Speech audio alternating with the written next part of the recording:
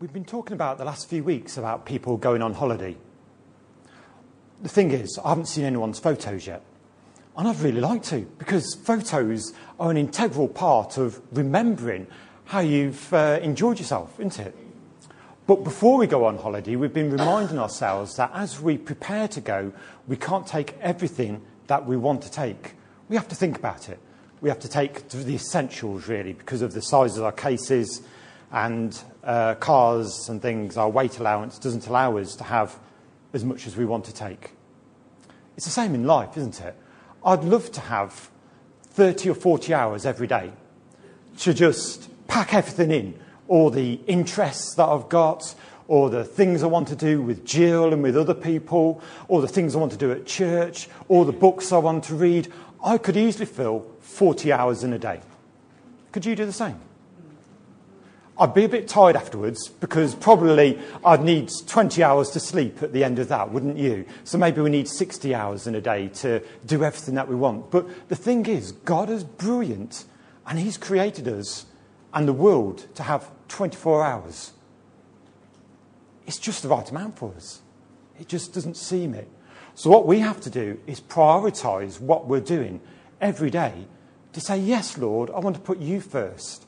And what we've been doing over the last few weeks, it's been thinking about these different core values that we can have in our lives to say, yes, I'm going to put God first. I'm going to repent daily and forgive others as often as they need forgiving. I'm going to meet together with all my brothers and sisters, with you lot, as often as I can. Not just on a Sunday, but during the week, or ring you up or text you, things like that. We're going to pray. We're going to read the Bible. We're going to be generous with our time and our gifts and our finance and the things that we've got. And last week we were thinking about speaking about Jesus in inverted commas, because it's not just vocally speaking, but just the way we live our lives. We can speak about Jesus.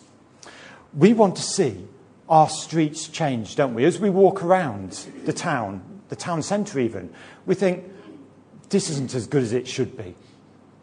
But we know that people can put new investment into the town, but it's the spiritual aspect of the town that will improve so many other things, isn't it? Not just investment by one shop. Lives will still be the same. People will still be grumbling and lying and cheating, even if £1 million goes into the town centre. But as God changes people's lives, then the town will be changed as well. Today then, we're thinking about worship everywhere. And possibly you might sort of think to yourself, well, sometimes I go to a church and someone at the very beginning says, Frank's going to lead us in a time of worship. And you think, well, what is Frank going to do? And what does Frank want me to do? And hopefully over the next sort of 30 minutes or so, we'll get an idea, not of what worship is as we think it, but maybe what worship could be and is in our lives. I wonder, if we look at a picture like that, do we say to ourselves, that's what worship is? I love you, Lord. What do you think? That is definitely worship, isn't it? It's singing, and do you know, I work here for the church, but I also teach the piano. So music is just like all through the day for me. I wake up with a song in my head. Jill doesn't know because I've got self-control, so she doesn't know about that. But in my head, I'm thinking, yeah, it's sort of 6 o'clock in the morning. I was going to demonstrate what Jill looked like, but I'm not going to show it. But I'm just sort of saying, yeah, great. Thank you, Lord. And just praising him. And that's what I'm like in the morning. But I keep it deep with him because it doesn't help Jill. She'd find that a little offensive first thing in the morning. But is this what worship is all about? Is it just worshipping with songs and everything? It's a big no. Worship is not just singing songs. I was trying to work out this week how many times I might have led worship over the last sort of 3 decades. And I thought it was about 800 times I might have led worship, whatever worship is. I think, roundabout. There's just been 2 occasions when we haven't sung at all. And there's been no music whatsoever. Because generally, for our corporate worship, we sing. and do a bit of something else, like read the Bible, pray, give our testimonies and that sort of thing. But maybe it might be more than that. Let's go on a journey together. Let's think about it. Selwyn Hughes said this: worship is not something we keep for special occasions or do at certain times and periods. We worship both day and night. And I know none of us are as old as to know this, really. We weren't alive in the Middle Ages. But years and years and centuries ago, people didn't say worship. They said worthship. And so what some people say is worthship, because things evolve, words do, don't they, is us giving our God his worth. It's saying, God, you're worthy. So as we worship him, we're saying, Lord, you're worthy of all my praise, all my joy, all my energy that I've got. So I'm going to give my worship to you because you are worthy. That gets us going. That gets us started on what worship is. But it's only a start, because the beautiful thing about reading the Bible is, if you just dig a little bit deeper into sort of the Greek and the Hebrew, it just becomes a lot more interesting.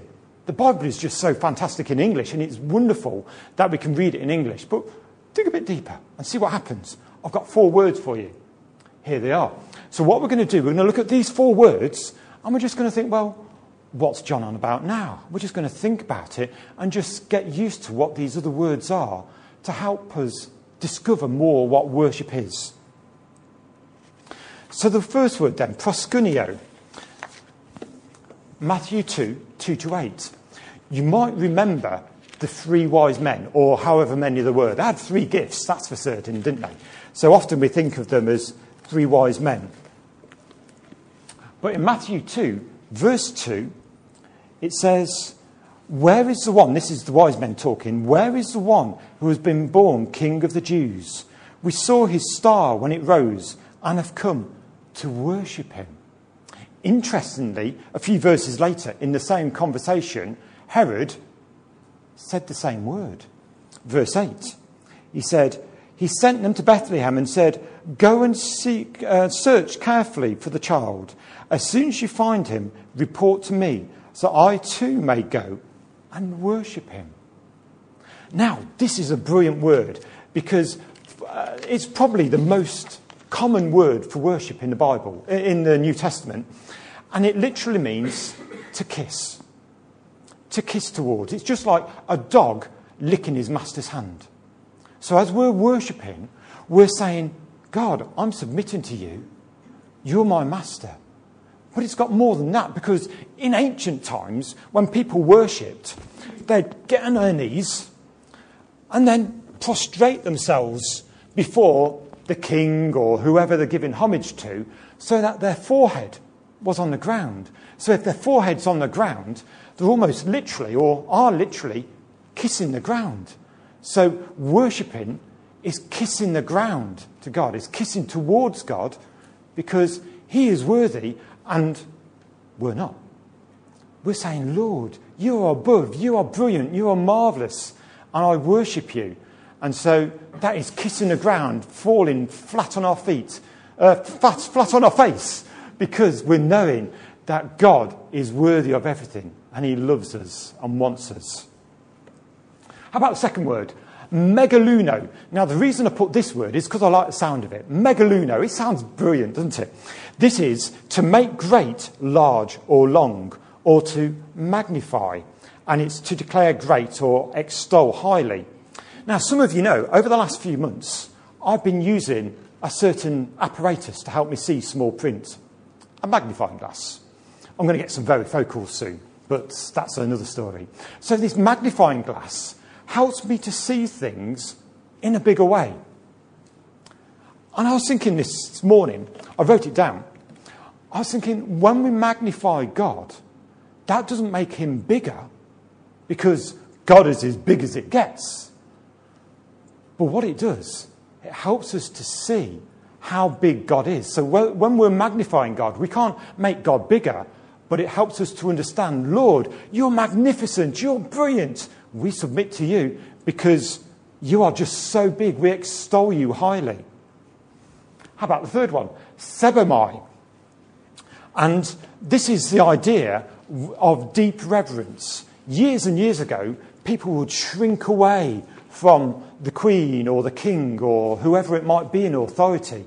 And this is the idea behind this word. And of course, we could have seen Luke 1:46. It was Mary when she'd sort of just gone to see Elizabeth. My soul magnifies the Lord, the Magnificat. And so it's my soul magnifies the Lord. That's that word, megaluno. But coming back to the sebomai, so we're shrinking away from God because he is brilliant, he is awesome, he is greater than us. So we are finding our place, shrinking back and showing reverence to him.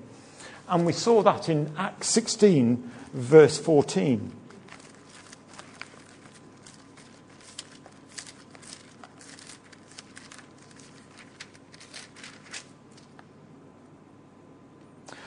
One of those listening, and this is sort of Paul and Silas in Philippi, one of those listening was a woman from the city of Thyatira named Lydia, a dealer in purple cloth.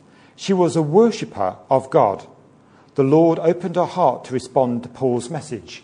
So sebomai, she was shrinking away from God. She gave God the reverence because she knew God deserved that. The last word, latria. And latria is, for the Jews, it was a ritualized service where they'd do things in a temple and then they'd say, yes, this is our latria because we're doing this, then this, then this, then this. There was a sort of a whole list of things that they do. You'll know this, Romans 12:1. It's being a living sacrifice. And that's what Paul is saying. He's saying it's not a ritualistic thing to worship God, but it's giving all of your life. Paul was saying in Romans 12:1, worship isn't just a specific act you do when you meet together with other believers. Worship is a lifestyle. Worship is meeting together, yes, but it's doing things for God and saying, Lord, I revere you. I humble myself before you because you are almighty. So if that's the case, I've got a few photos where you can say to me, could this be worship? We're saying, yes, putting our hands up and waving flags and singing with all our heart, that's definitely worship. But is it broader than that?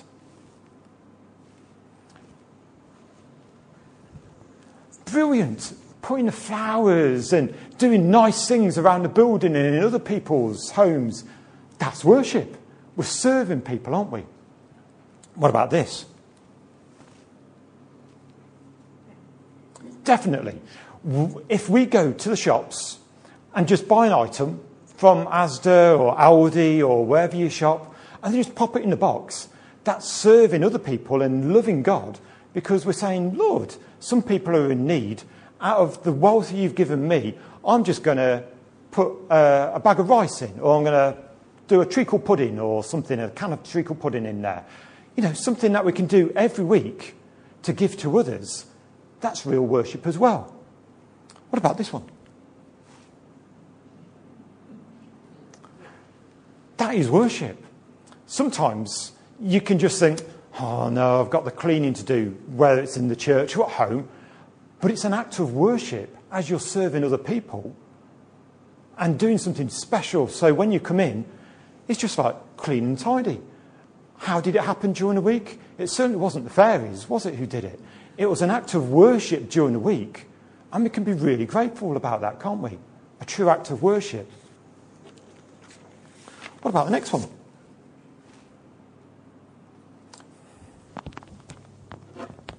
Giving a testimony out the front. Praying, like Phyllis did earlier. Or reading a scripture. Or just doing something out the front. Just to encourage others. That can certainly be an act of worship as well, can't it? Not many people see this. But that's where Alan and Paul and Colin sit. Sort of doing a few dials. Doing the words on the laptop. Making sure the talk's being recorded so anyone in the world can listen to it as well. Is that an act of worship? It's service to God. It's a beautiful thing, isn't it? Coming early to make sure things are worked out and just being on the ball. So if something does go a bit wrong, and sometimes technology does go a bit wrong, doesn't it? We can know that whoever's in the box can sort it out because they're thinking about it. A real act of worship. What about this? Making the brew. That is definitely an act of worship. This morning, if we had a drink, whoever did it for us, that was an act of worship, weren't it? And we were thankful and said, oh, we didn't just take it for granted. We said, oh, thank you very much, and prayed for them in ahead, didn't we? And say, oh, thank you, Lord, for what they've done.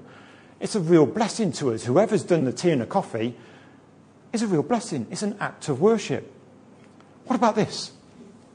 Taking the leaflets out. Got one somewhere over there. Is that an act of worship? It's service again. Now, let me tell you something brilliant. Last week, I stood up here and said, we have 1,000 of these to deliver. Could someone come to the front afterwards or something like this? I sort of said, come and tell me if you can deliver them. I don't need any volunteers today. Those 1,000 either have gone out already or have nearly gone out already because some people came and volunteered and said, yes, put me down. I'm going to do that. I jumped for joy because that is brilliant because people are serving us, are worshipping God by going to letterboxes and praying and saying, Lord, will you do something in this person's life as they realise it's time to celebrate. So for them, those people that are doing it, it's an act of worship. And for me, it was a real blessing because then I knew that I didn't have to say, oh, by the way, can someone else volunteer as well, please? What a blessing that was to me. Thank you. If you're thinking, oh, I really wanted to do it and didn't get round to it, we're doing some more in October. So another 1,000. So if you're thinking, oh, I missed my chance, you can worship in October, in the cold, in the wet, by, am I talking it up enough? But you can do it by worshipping God and delivering these. And again, it would be a great thing to do. How about one more of these pictures?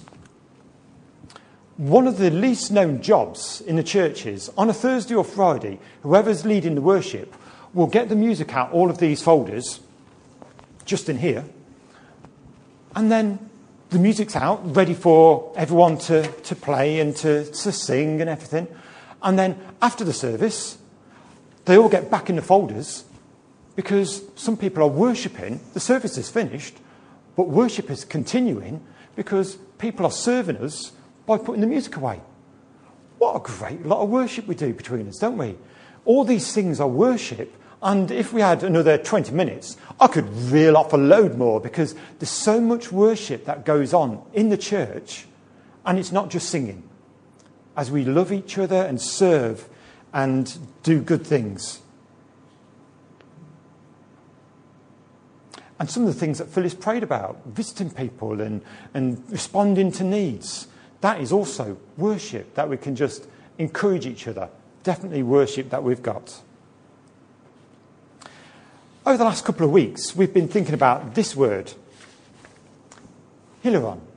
You know, it's a Greek word, so it's saying, yes, I'm going to be a cheerful giver, we said originally, but also it means I'm going to be a cheerful worshipper, I think.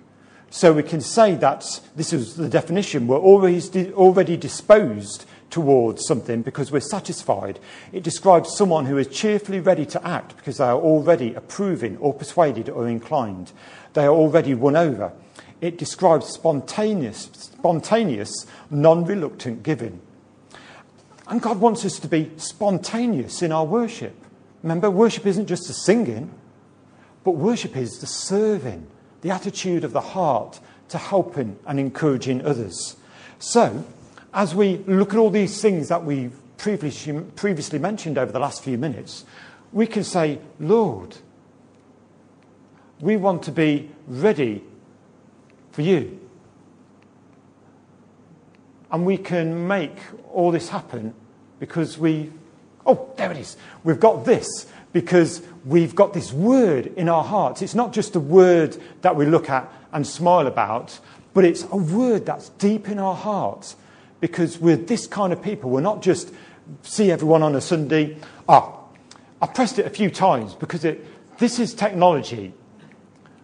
There we go. Let's go back. Can you make it go back to that one? Alan, you'll be the quickest at it.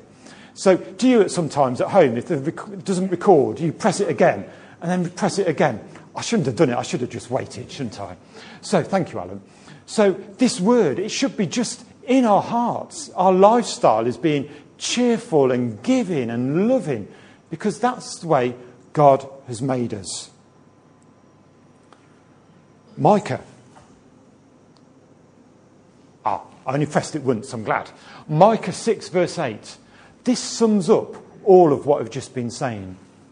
But he's already made it plain how to live, what to do, what God is looking for in men and women. It's quite simple. Do what is fair and just to your neighbour. Be compassionate and loyal in your love.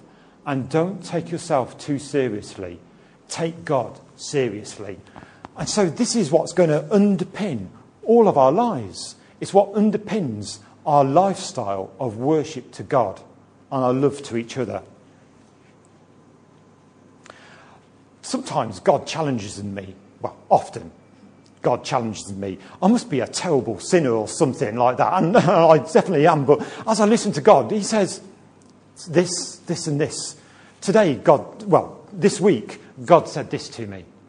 It's often easy to sing Jesus is my Lord and Saviour in corporate worship on a Sunday. And I thought, yes, Lord, that's nice and easy. You're not challenging me yet. But I did hear a but. But it's often much harder to show Jesus and others that he is our Lord and Saviour in our individual, private worship at home, at work, at the shops, or down the road. And that's how God challenged me this week. When I'm driving and someone doesn't smile when I've given way to them, I think of the word hilaron now. I think, come right through. God bless you. I don't think that yet, but God is working on me. Do you know what it's like? When you open a door to someone and say, after you.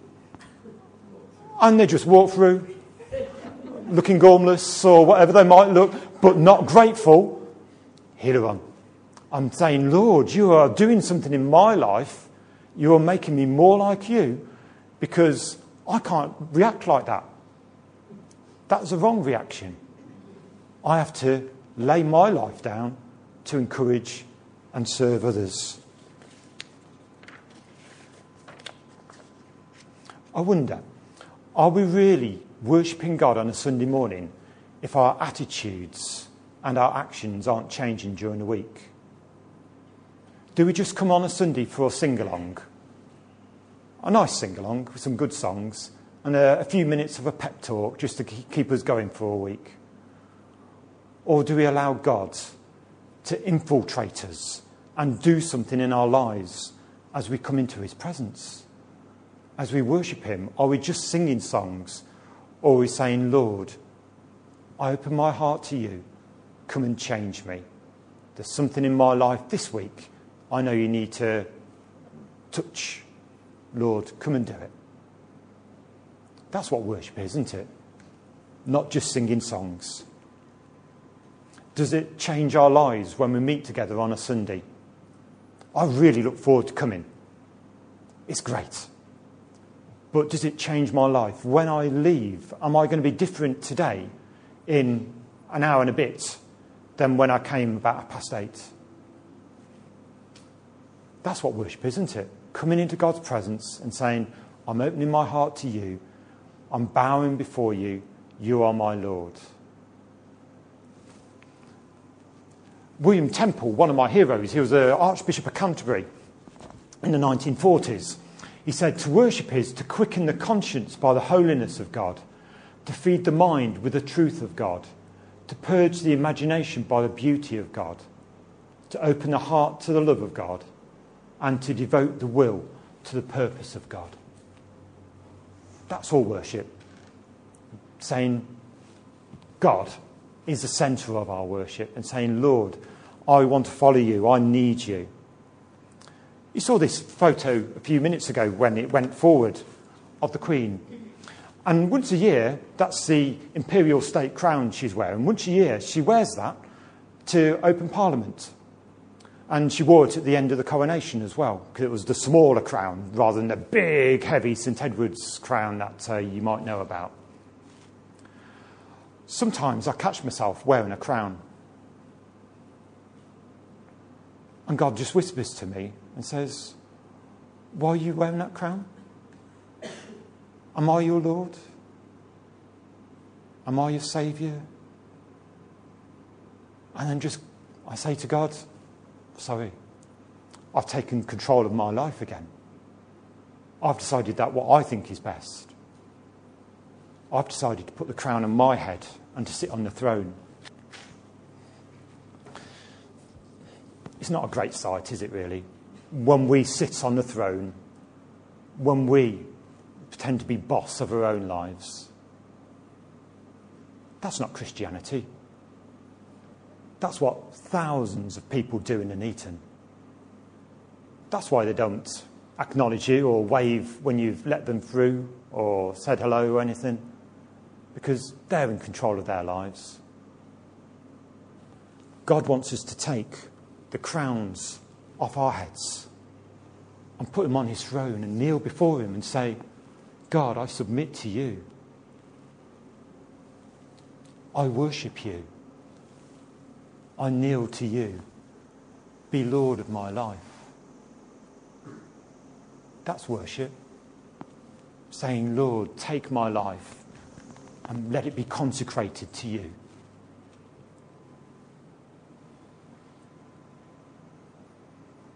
Do we give God the best of our times and the best of our energies? Or do we just save him for 5 minutes at the beginning or the end of the day?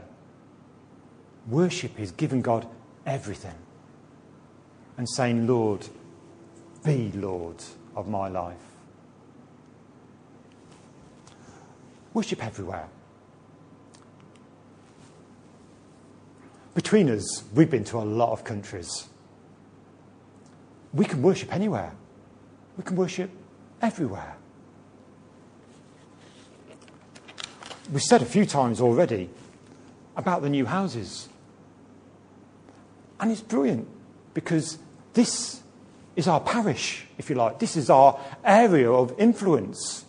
I was reading a council leaflet this week, and it was sort of about some houses on the corner of the A5 and Higham Lane. And they sort of looked at all the sort of different facilities in the area. And one of the areas that they put was worship. NCF was listed. So the council see us as the worship. And we were the only one, by the way, the only worship facility in the area. The council see that. Wow. What are we doing about it? What an encouragement that God has placed us here. Here we are, look. Right smack in the middle of it. Isn't that brilliant? Other churches, because you know I look on websites from other churches are talking about the new houses, about evangelising them. But we've got the proximity. God's put us here, not just to let other churches take the strain, but for us to go out and do things and to declare God's kingdom, because this is God's kingdom. And we can declare those things. We are saying we're opening our doors, we're opening our hearts to the people, the thousands of people that are going to live very close to us. We are opening our hearts to them so that as we worship God, so our hearts are changed and they can know God as well. On the 1st of January last year, I put this picture up on a slide. And God is very gentle to me, often. And he'll say something and I'll think, oh, that's a bit hard. But then a bit later, he says something a bit more difficult, a bit more of a challenge, a bit more of something to do. And I called this picture an empty chair. This week I was reminded, well, several weeks ago I was reminded, but this week I thought, yes, I better do something about it. I was reminded we don't have an empty chair. God reminded me that we have over 50 empty chairs. I've reserved them. I reserved one for Alan, so that was great. But I've reserved them for other people as well. The people that aren't in the church at the moment. We're saying, come on, come here, you're welcome. The doors are open, our hearts are open, we've got the seats laid out. Come on in, come and worship with us, come and know God, come and be a disciple of Jesus. So these are reserved today, and I put them really close, so you'd have to be Tom Thumb to get in there, I think, wouldn't you? But you know what I'm saying? How's the church going to be in maybe a year's time? Perhaps we get 10 people from the estates. That's not going to change us too much, is it? 10 new people, we'd need more chairs out, but there's 43 chairs out here and 50 chairs out here. Can you imagine, maybe in 5 years' time, just imagining our numbers doubling? We wouldn't be able to save a seat. If you don't get here like 20 or 30 minutes early before the service starts, tough is the word, because someone else will have taken it. We're not going to have space because these are all bunched up. The chairs are always put out with plenty of space around them. As we get bigger, so the space we're going to have is going to recede because more chairs are going to come out, more people are going to come in. How's that going to affect us? It's going to really change the structure and the organisation of what we do, isn't it? Because if there's new Christians coming in, we can't just once a week have a meeting and that's it. There's going to be several meetings during the week for discipleship and prayer and to gather more people in and evangelism. Are we ready to put our lives out to do something like that for God? Are we ready for our services to change? Because we're going to need to explain to people what's going on. We can't just expect them to know what's going on. So as things are reserved, so we're saying, Lord, they are reserved now because we want to see new people coming in. We want to see people believing in God and their lives being changed. And it won't take many people for us to be transformed. And God wants us not just to stay as we are, but to be changed into his likeness. And so this could be one of the things that is great, that God will change. We've said before as well that we don't want to just see a baptism once every few years. Lots of churches I know of have baptism services several times a year. As we look outwards and stop reserving the seats and bring the people in. So, as we were saying last week, this area is going to be open up. It's going to be used. It's going to be not just a secret part of the church we rarely see, but it's going to be a great place where we can celebrate new life and say, thank you, Lord, for another Christian this week. Thank you, Lord, for taking people from darkness and putting them into light. So, worship everywhere, but can we worship anything everywhere? We know the answer, don't we? No, certainly not. Some people, well, not some people, everybody worships. Everybody. You can sometimes, I was listening to a small snippet of a Rotherham United football club versus someone else. And do you know what they were singing? There's only one Barry Chuckle, one Barry Chuckle. There's only one Barry Chuckle. Because he just died, and so he was the life president of Rotherham United. And so they were saying, yeah, Barry Chuckle, great.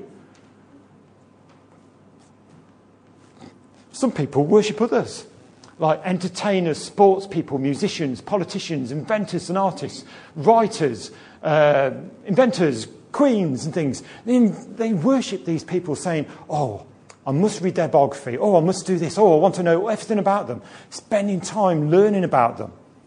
And that's great. But it's not really the object of all our worship. Should we say who the people are, just in case you're not sure? Gary Lineker, Zara Tindall, John Williams, Clement Attlee, Leonardo, I wasn't going to say DiCaprio, but Da Vinci, Agatha Christie, Isambard Kingdom Brunel, and Queen Elizabeth I. So all of these different people that people are interested in and want to know more about, and they've done great things for our country and other countries, but we don't worship them. We worship God everywhere. And so none of this is easy. We're saying, yes, Lord, I want to follow you. I want to give my crown to you, because we all have a crown. It's either on our heads or on God's head. And that's the challenge of this morning. We're thinking true worship is to be so personally and hopelessly in love with God that the idea of a transfer of affection never even remotely exists. I remember the Israelites when they came out of Egypt. Thank you, God. Thank you, God. Grumble, grumble. Where's that golden calf I want to worship now? It's so easy, isn't it? As Christians, to take our focus off God and put it onto ourselves. Me, me, me. And yet God is saying, come and worship me. Come and worship me everywhere. So, we've been thinking over the last few weeks about all these things, and today we're thinking about worship, not just as singing together or singing on our own, although that's a really important part of worship, but it's serving others, having that attitude of homage to God, and our lifestyle being like that, because we know God deserves it, He's worthy of it. And Paul next week is going to sum all this up very nicely. He's going to conclude it and get us just thinking about what's going on and help us to respond as well. And after that, in October and November, we'll be thinking about the 7 churches in Revelation and looking at those and just saying every week, oh yeah, here's a different letter that Jesus wrote to the church. What's he going to say to that church? What's he going to say to us as individuals as well?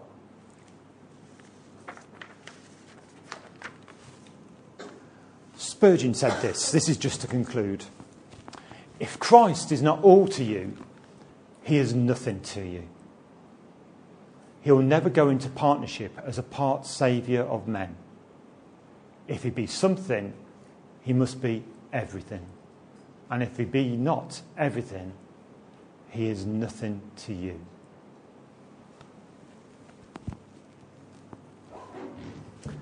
That challenges me very much this week, today. That my lifestyle, pretty good, but do I give 100% to God? Do you give 100% to God? That's the challenge. That's the lifestyle of worship. That's what we're going to be thinking about for the next 35 minutes as we think about it a little bit more and respond and just consider that worship isn't just a singing, although that's probably a lot of what we'll do over the next 35 minutes. But it is saying, Lord, you have my heart. I'm going to work for you. Do what you want in my life. Help me to be an offering. Help me to be good to others, a blessing to others. Lord, we do thank you that you are in our hearts.